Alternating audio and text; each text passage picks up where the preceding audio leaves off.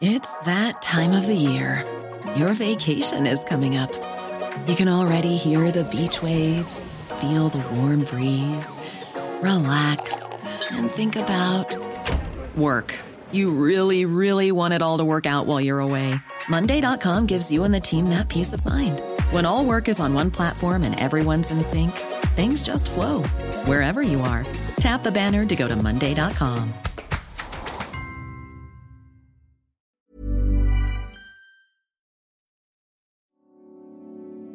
In 1924, the postmaster at the University of Mississippi was slacking. He'd often close the post office and go to the woods.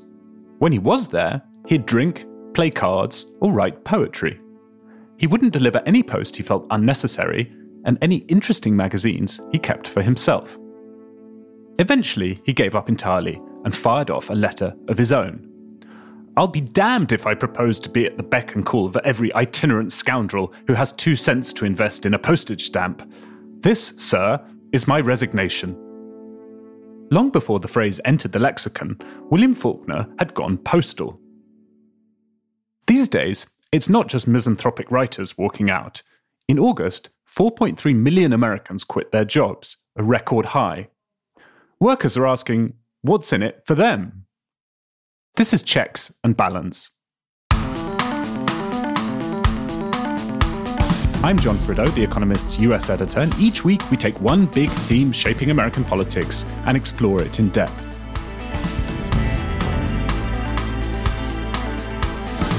Today, has the balance of power tipped decisively in favour of the American worker?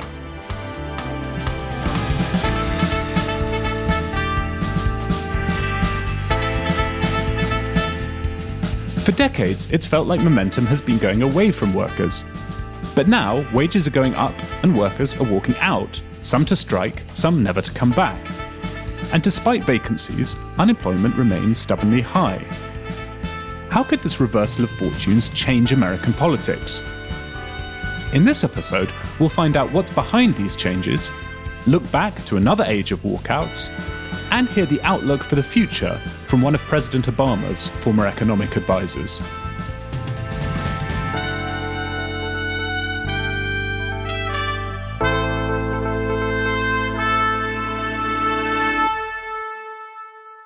With me, as ever, to discuss all of this are Charlotte Howard, The Economist's New York bureau chief, and John Fasman, the US digital editor. John, how are things with you? Well, things are ambivalent today. On the one hand, we learned that we need a new roof on our house, which is a bummer. On the other hand, I'm getting a shipment of Japanese mold in the mail, so things are looking up. Is that for pickling? And wouldn't a leaky roof make it so you no longer have to import mold and you can just locally source it? Oh, this is very classy mold that's coming in the mail. Yeah, it's for turning into koji. It's for making miso and sake and pickles. What's up with your roof? I thought the problem was at the other end of the house, in the basement. It's both ends. We're having a brief respite in the middle of the house, but the basement and the roof are both conspiring against us. It's like the trash compactor scene from Star Wars, but turned the other way around. In this week's podcast, we're going to be talking about the American economy and more specifically, the increase in power that American workers seem to be enjoying at the moment. You can see that in wage rises. You can also see it in the confidence with which many workers are either leaving their jobs, as we mentioned earlier, or indeed going on strike. And there's so many strikes at the moment that headline writers, including us, are talking about Striketober. So I asked Simon Rabinovich, who covers the US economy for The Economist from Washington, to tell us a little bit about what's going on. It was a lovely autumn morning, quite blustery, and I was in central Pennsylvania, outside of the town of Lancaster, and it's one of 4 big Kellogg factories that's on strike. It's the best job I ever had, and I love Kellogg. You know, and I hate the fact that we're out here.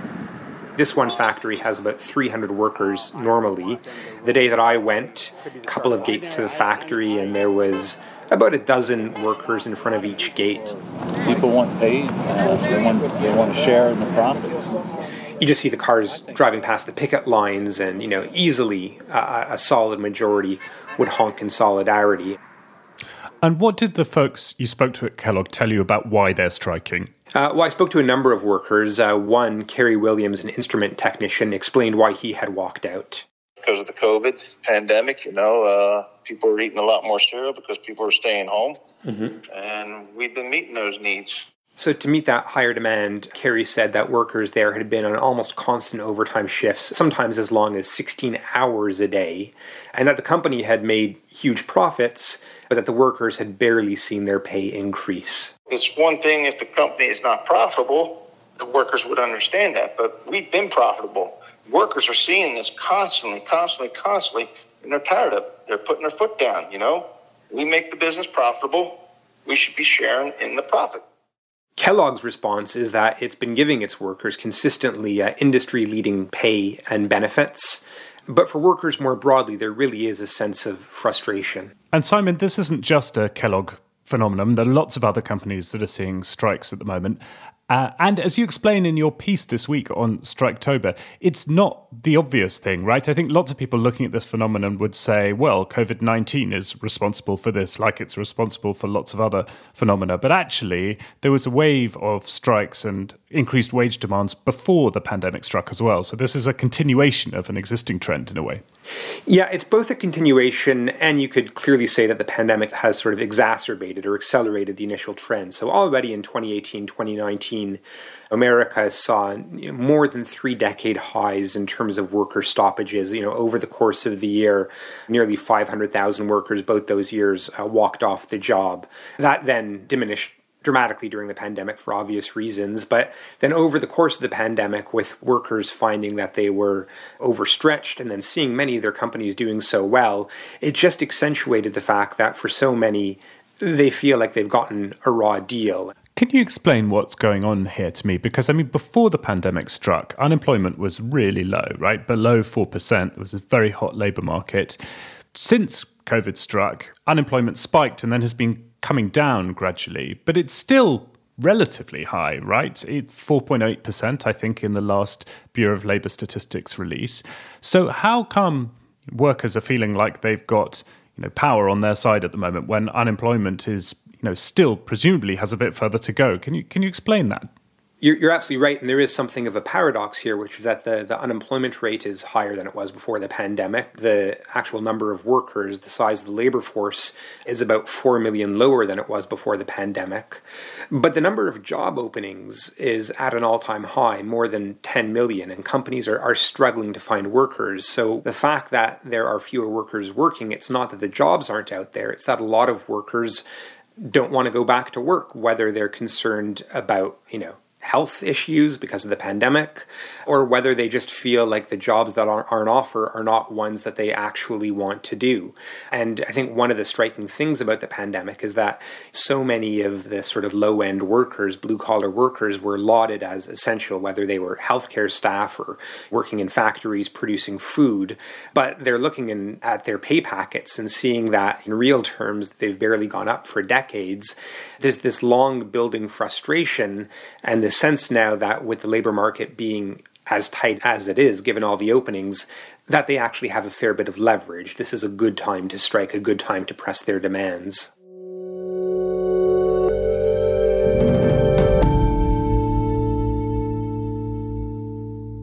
So, Charlotte, what do we know about why workers are quitting their jobs or staying at home or going on strike? It's a really interesting question, and one that people have been asking for months now and hypothesizing about for months. So you'll remember throughout the pandemic, there's been attention to women in the workforce, for instance, and asking whether the lack of childcare, school closures, et cetera, leads to a permanent loss of women from the workforce. And interestingly, there was a study by Jason Furman and colleagues. He was a top advisor to President Obama, the head of the Council of Economic Advisors. And they found that mothers of young children actually didn't account for a particularly big share of the people who had left the workforce. Similarly, so far, the decline in unemployment benefits hasn't brought a big return to the workforce. We'll be looking really closely next month for the data that comes out at the beginning of November to see whether in October that brought the decline in unemployment benefits brought more people back to the workforce. But it does seem to be perhaps older workers that are not coming back, perhaps because of fear from COVID. There may also be permanent shifts in attitude. There are surveys that show that people really value time with family and time at home more than they did before. So there are a lot of different forces at work, but the end result here is that you seem to have what could be a lasting decline in people looking for work. Yeah, I also saw a study from JP Morgan who were trying to put some numbers on where the missing workers have gone. And the largest slice they reckoned were people who are earning more from unemployment insurance benefits than they had been in prior jobs. And then there was a good slug of just people who'd retired early. Then an increase in self-employment, which is interesting. And also they reckon part of it was a decline in temporary workers due to difficulties with immigration, visas, and so on. So there's a lot going on here. John, what are the effects of all of this on workers? Well, I think one of the effects is Striketober, as we mentioned. I mean, this is not an isolated thing at Kellogg. You have 1,400 workers at Kellogg who are off. You have 10,000 workers at John Deere in 5 states who are striking. You've got 20,000 nurses affiliated with Kaiser Permanente who are striking. We just avoided a 60,000 worker strike of film and TV production workers. The Labor Action Tracker, which Cornell's School of Industrial Relations runs, counts 178 work stoppages this year so far. I think what all of this highlights is just the extent to which we are living through a real-time economics experiment, right? The economy basically shut down in early 2020 because of a big exogenous shock. There's a demand shock. And sort of the effects of that are really unpredictable. It hadn't happened before. So what we're seeing is the workplace being transformed by the aftershocks of that in ways that are really sort of anomalous and hard to forecast. Charlotte, how happy should we be about all of this? I mean, on the one hand, wages going up sounds good. On the other hand, maybe it's because I'm a child of the 80s, but industrial action on this scale always makes me slightly nervous. I worry a bit about its political effects. Yeah, I mean, there's a question about what happens after wages grow. So yes, it is absolutely a good thing that people's pay is increasing. The question is whether eventually these higher wages will be passed on in the form of higher prices, which then makes people demand higher wages. So essentially a company says, fine, I'll pay you more as a staff member, but then I'll also charge more for my product. And that leads to a cycle of broader inflation. And there's evidence that this is happening. So in September, hourly pay rose by 4.6% in the year to September, but consumer price inflation of 5.4% was greater than that. So an important question is whether this feeds this cycle of inflation that an increasing number of economists and politicians are worried about.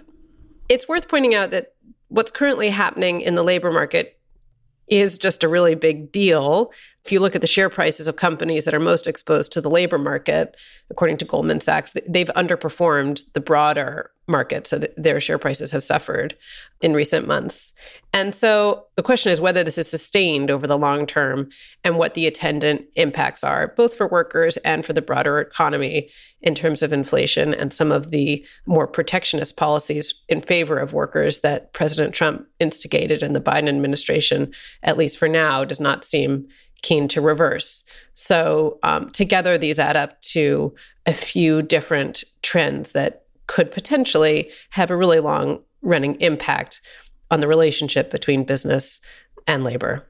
And just to underline, how long this all lasts for and whether inflation really takes off is incredibly important for politics. I mean, if you go back to the beginning of 2020, the Economist's presidential model in January had Donald Trump favored to win re-election because at that time the economy was hot, wages were going up, etc. This is just an incredibly powerful predictor of the political fortunes of the party in the White House. And of course, next year we have midterms. So if these trends last through till November, the outcome could be quite different to if they don't.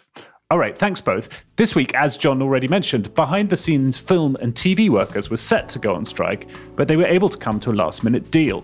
We'll go back to another Hollywood walkout in a moment.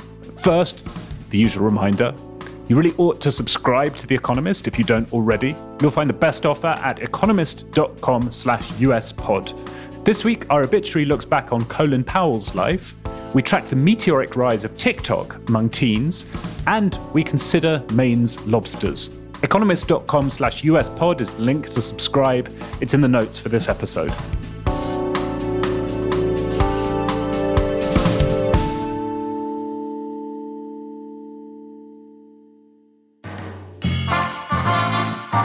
In 1946, 2/3 of Americans went to the cinema at least once a week. Studios were earning record profits. The studio executives were riding high. Workers were less satisfied. Mass picketing continues in the Hollywood film strike. Despite restraining orders, pickets still jam the streets, and in 2 days, more than 800 are removed to jail. In September, some behind-the-scenes artists and workers walked out. 2 striking unions, involving only 300 jobs, have threatened the livelihood of thousands of their fellow employees. It was a jurisdictional fight between the International Alliance of Theatrical Stage Employees, which still represents people behind the camera, and the younger, more confrontational CSU. They were bickering over who would represent painters and decorators. Meanwhile, the police take firmer measures as the strike paralysis continues. The Screen Actors Guild, which represented those in front of the camera, voted to cross the picket line to continue production. The Heartthrobs called for union leaders to adjudicate the row. We are in Chicago as representatives of the Screen Actors Guild, a member of the family of American Federation of Labor Unions.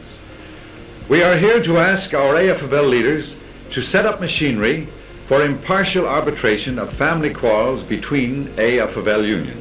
Headed by Walter Pidgeon, twice nominated for an Oscar, the starry delegation also included Gene Kelly and a strikingly dapper but less well-known actor, recently elected SAG Vice President Ronald Reagan.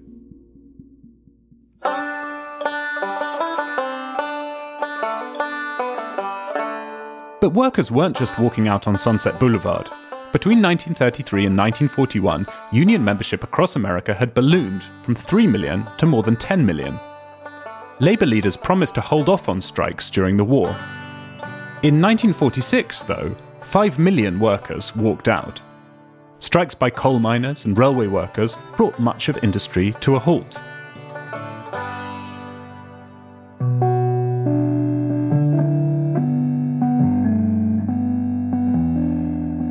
I believe that the time has come to adopt a comprehensive labor policy which will tend to reduce the number of stoppages of work and other acts which injure labor, capital, and the whole population. In a speech before a joint session of Congress, President Harry Truman called for new labor legislation. The whole subject of labor relations should be studied afresh.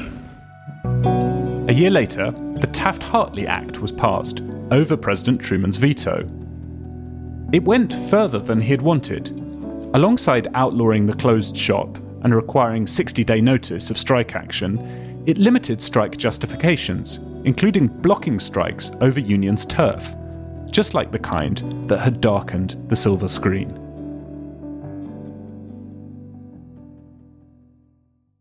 John, all three of us really have grown up in an era where unions have been pretty weak in America. And there's something odd. It's like a weird flashback to some previous era now, reading about all the strikes going on and all the union organization. How did unions come to be relatively weak in America? And are they making a comeback now? Well, they're weak because not many people belong to them, right? There's been a rise of right-to-work states and a decline in American manufacturing, which accounted for a large share of union jobs. In 1965, around 1/3 of all American workers belonged to a union, and today it's around 11%. I do worry, though, that unions occupy an outsized place in the public imagination, and more specifically than that, an outside place in the sort of democratic imagination. Joe Biden saying he wants to be the most pro-union president in American history, that just sounds like a tagline from another era. I really worry that the view that the only way to be pro-worker is to be pro-union is distorting democratic policy and distorting more broadly American industrial policy. Charlotte, John mentioned there Joe Biden's fondness for unions, and that certainly seemed part of the kind of retro appeal of his candidacy when he ran in 2020. I have to say, I didn't take seriously at all the idea that his presidency could somehow bring about a revival of the mid-20th century power of the union. And so it's kind of strange seeing what's happening now. I mean, I don't think it has much to do with what Biden's done. It has more to do with COVID and supply chain disruptions and companies being less willing to offshore, perhaps.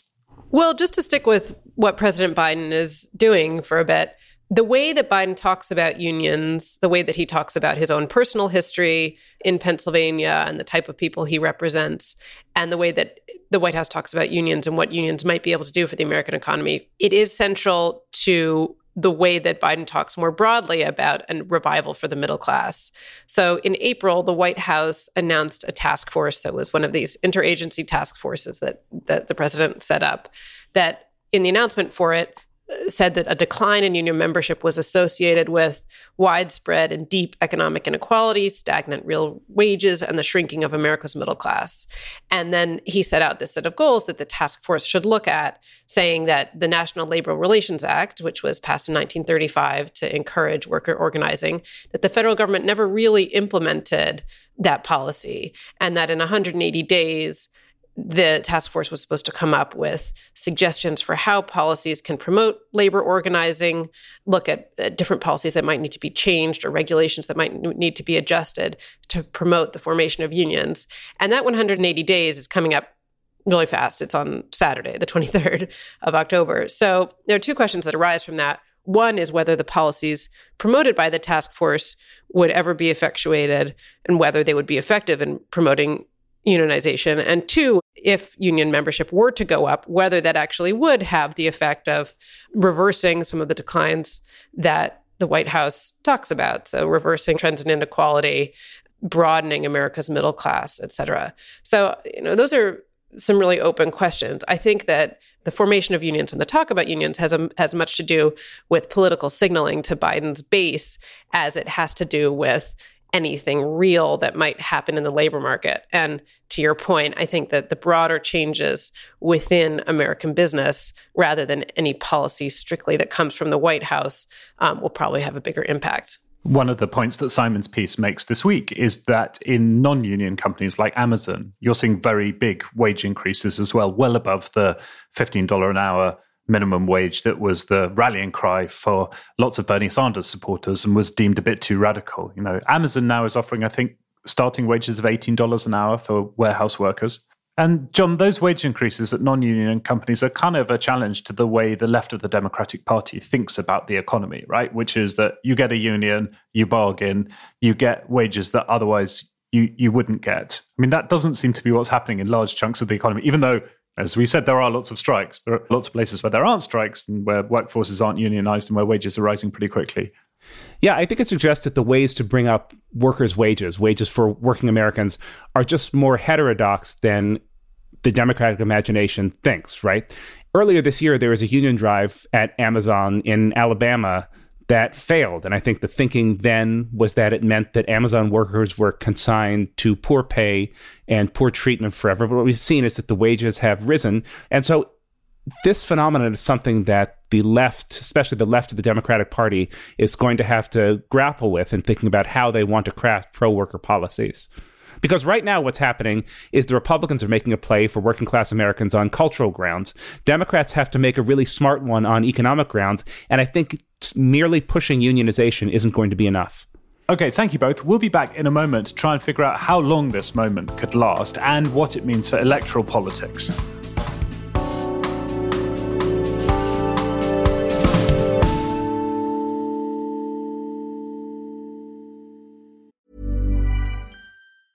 There's never been a faster or easier way to start your weight loss journey than with PlushCare.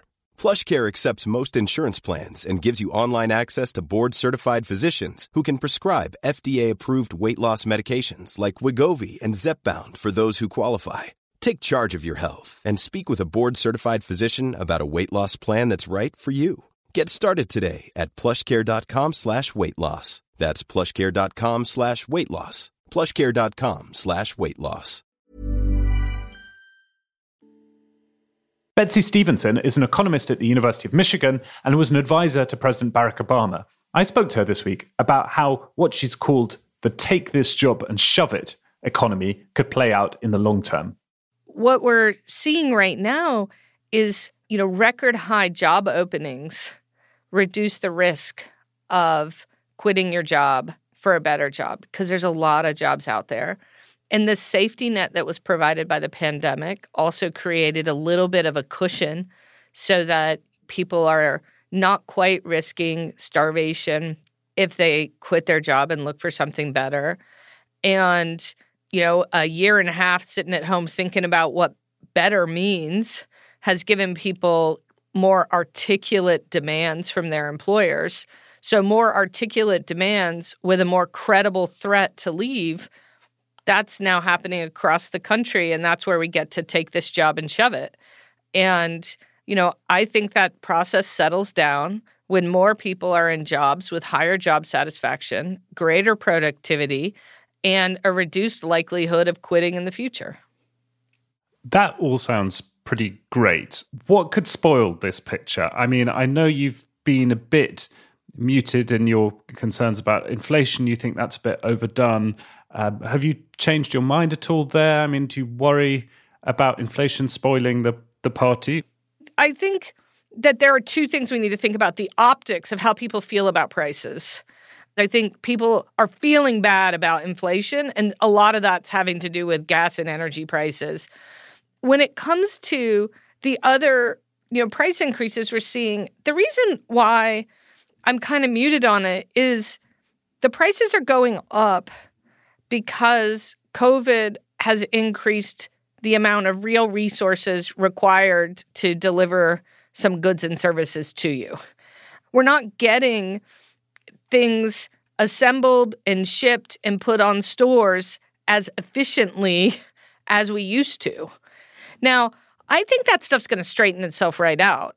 I think eventually we're going to get control of COVID around the globe. Once that's under control, I think the prices come back down. Now, if that starts to get baked into financial products in a way that it, becomes a self-perpetuating higher inflation, that becomes very problematic. If people's inflation expectations adjust, if we start to all think we're going to have 5% inflation a year for now going forward, I start to worry about it. I'm also worried that we have fear of shortages happening right now that's artificially pushing up prices. So, my mother called me 2 weeks ago and said, there's going to be a turkey shortage for Thanksgiving. You need to go and buy your turkey right now. And I'm like, Mom, if I buy my turkey right now and all my friends buy their turkeys right now, and then somebody gets a little bit, worried about Christmas, so then they buy extra turkeys for their deep freezers, there's going to be none on the shelves, which will absolutely freak people out, which will cause a massive turkey spike. So, that's part of our inflation problem right now. So don't go buy your turkey right now. If every consumer had a prominent macroeconomist for a daughter, the world would be a more rational place, I think. Just to take it back to the wages question, how has what's happened to wages and employment generally changed your view of that long-running argument about whether it was technology or globalization that was exerting more downward pressure on the wages of workers at the bottom end of the labour market? Because my reading of the literature, at least pre-COVID, was that although there wasn't agreement on this, most people thought a bit of both, but maybe more technology than globalization. I oversimplify enormously. But now COVID's come along, we've had these dislocations to supply chains, we've had various other things going on. Lo and behold, we've got this big increase in wages at the bottom, which admittedly started pre-COVID, right, when the labour market was hot in 2018, 2019. But that would seem to argue that the people who said, oh, well, it's all technology, were kind of wrong. Or am I missing something there? It's a good question. I definitely was one of the people who thought that technology was playing a bigger role. But I guess I sort of think about it a little bit differently. I think that both trade and technology has impacted workers. And sometimes that is just about a transition. The problem with economists is we always emphasize the end result. We're looking at the ends and we ignore, the means and how we get there. People point to they say, see, technology really improves things. Look at the Industrial Revolution. And I'm like, look, I'm glad the Industrial Revolution happened and it definitely improved living standards. But if you've ever read any Charles Dickens, there was some tough stuff that happened along the way.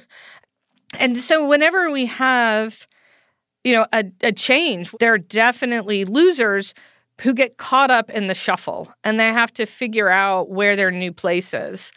I think we have that going on right now. And I think we have both trade and technology change that's been going on during the pandemic. You emphasized sort of what was happening with global trade, but we've also had a huge surge in people's comfort level using technology, some of which replaces people in certain jobs. Of course, it boosts the productivity of workers in other jobs. But, it's not always clear what happens with technology. And there is this classic example of the bank teller. When I was a little kid, I remember waiting in line for my mom to deposit money with a person. I mean, that sounds absurd right now, right? We all go to an ATM, and everyone thought all of those bank tellers were going to get laid off, and they didn't. They actually went on to do more productive work, and we actually ended up with more bank tellers at higher wages. So, trade and technology can help people be more productive and earn higher wages, or it can leave them stranded without any work and trying to figure out what they want to do. And the goal of government should be to help us get the best out of trade and technology and make sure that we're helping people who are bearing the brunt of the costs.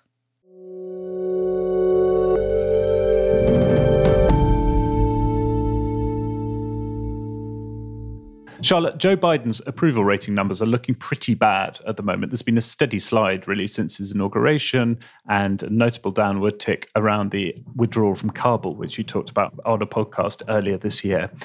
Now, one thing that could potentially help Democrats next year would be increased wages at the bottom, workers feeling stronger, people changing jobs, general mood of optimism. But clearly the potential for a wage price spiral that you talked about at the beginning of the podcast and Betsy Stevenson recognized there also has the ability to act as a spoiler for Democrats going into next year. Yes, that's right. I think it's a question of how real people feel their income gains to be. If it's all going straight out the door because they're paying more at the gas pump, or if they need to spend more to buy their groceries, et cetera, then I think people will not be as content with the changes under Biden. On energy prices, which have been rising, President Trump was keenly aware of the price of oil, and he unconventionally would take to Twitter to try to influence OPEC, the oil cartel, at key moments during his presidency. So I think it's really important to keep an eye on inflation more broadly, but also specifically energy prices for Biden, where he's in a tough spot, frankly, of wanting to promote a broader climate agenda while being aware that he doesn't want petrol prices, gas prices to get too high. Yeah, it's not just energy, though, right? It's energy and property and used cars and food prices. I mean, what I wonder, Charlotte, is to what extent are these all products of the pandemic, and to what extent do they represent sort of longer-running trends that the pandemic may be intensified? Well, one of the fascinating things is the way in which different trends are coinciding at the moment that are actually kind of disparate. But together, all of these things do push prices up. And the question, in my mind, or a really important question, is where this leads us in terms of a longer term economic impact. So when you have rising wages, as we've discussed, does that raise prices? That furthers inflation? The shortages of goods that we're seeing, does that lead to reshoring that actually might drive prices up further? Biden is trying to pursue a pretty active industrial policy for America. Will he be able to achieve that? i.e., will he be able to promote American supply chains versus purely globalized ones? That's a policy on which, by the way, he has support from some Republicans like Marco Rubio and others. So together, do these trends add up to something that is furthering inflation in the long term, but also leading to higher wages? Those are some of the most interesting questions, I think, as you see these big changes happening within the labor market and within global supply chains. John, if the three of us could answer this question accurately and with great foresight, we'd all be bond traders. But I'm going to ask you to stick your neck out anyway. Do you think that these positive trends in the economy, particularly in wages at the bottom end, are going to continue into November next year and give the Democrats a boost in the midterms? Or are you more worried about inflation? I mean, how do you see all of this playing out politically? Well, I think those are two separate questions, right? Number one, do I see the trend in wage increases continuing? I suppose yes, because I don't quite see what would stop or reverse it. But the other question is, does this redound to Democrats' advantage? I think that's a lot harder to foresee. If, as Charlotte suggested earlier, that the increase in wages gets passed on to consumers in the form of higher prices, which leads to an inflationary cycle, I think that's really worrying. I think Democrats will have a hard time if that's the case. If wages are going up, but we're also paying more for everything, if shortages continue and people still can't buy used cars, I think that could really harm Democrats. So it's not just a question of wages disaggregated from everything else. It's a question of what wages do to the rest of the economy and how the economy sort of coheres itself around higher wages. There is a more optimistic way to look at this, right? Which is that there's an increase in productivity. So you have higher wages that leads to higher productivity, and that might be supported by efforts to boost worker training, enhance innovation, and so forth. So you heard Betsy Stevenson talking about technology and the way that that might boost productivities among some types of workers, even as it might have a more negative impact on others. I think that some of the more interesting policy discussions are about how you continue to support higher productivity across the economy so that you have higher wages and a higher productivity, and it's a win-win. And the output per employed person goes up.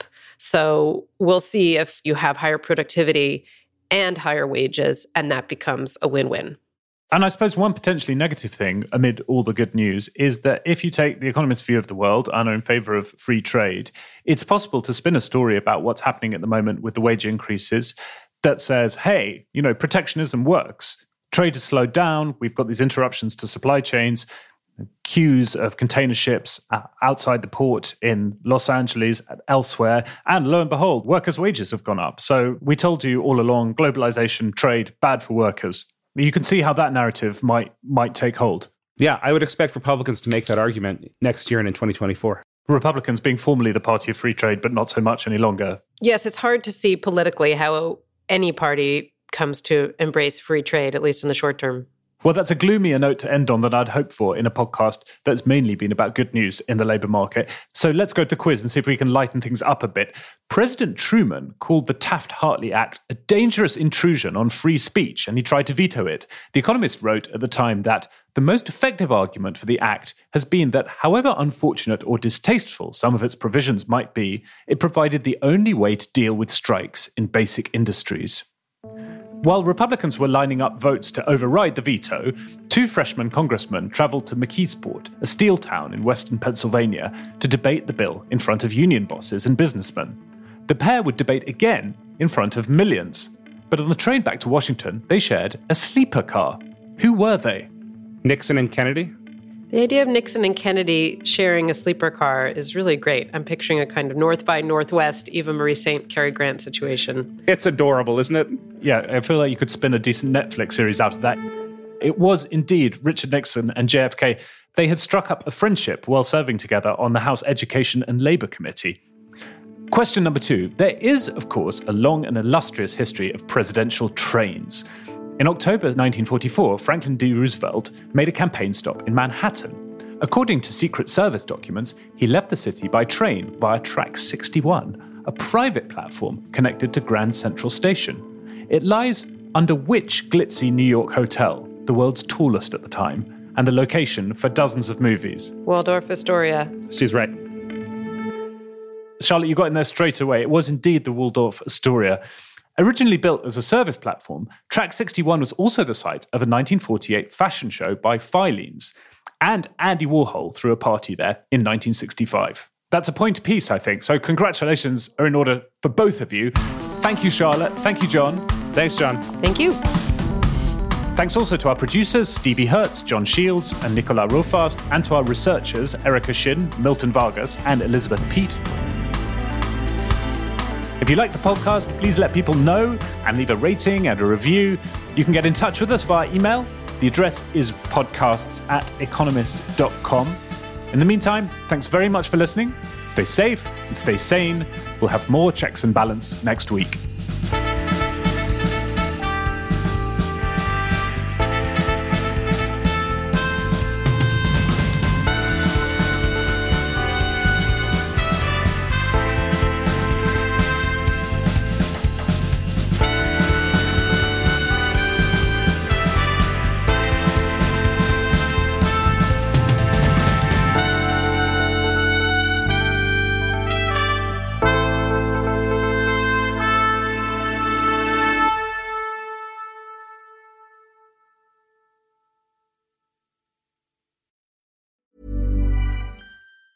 Planning for your next trip? Elevate your travel style with Quince. Quince has all the jet-setting essentials you'll want for your next getaway, like European linen, premium luggage options, buttery soft Italian leather bags, and so much more. And is all priced at 50 to 80% less than similar brands. Plus, Quince only works with factories that use safe and ethical manufacturing practices. Pack your bags with high-quality essentials you'll be wearing for vacations to come with Quince. Go to quince.com/pack for free shipping and 365-day returns.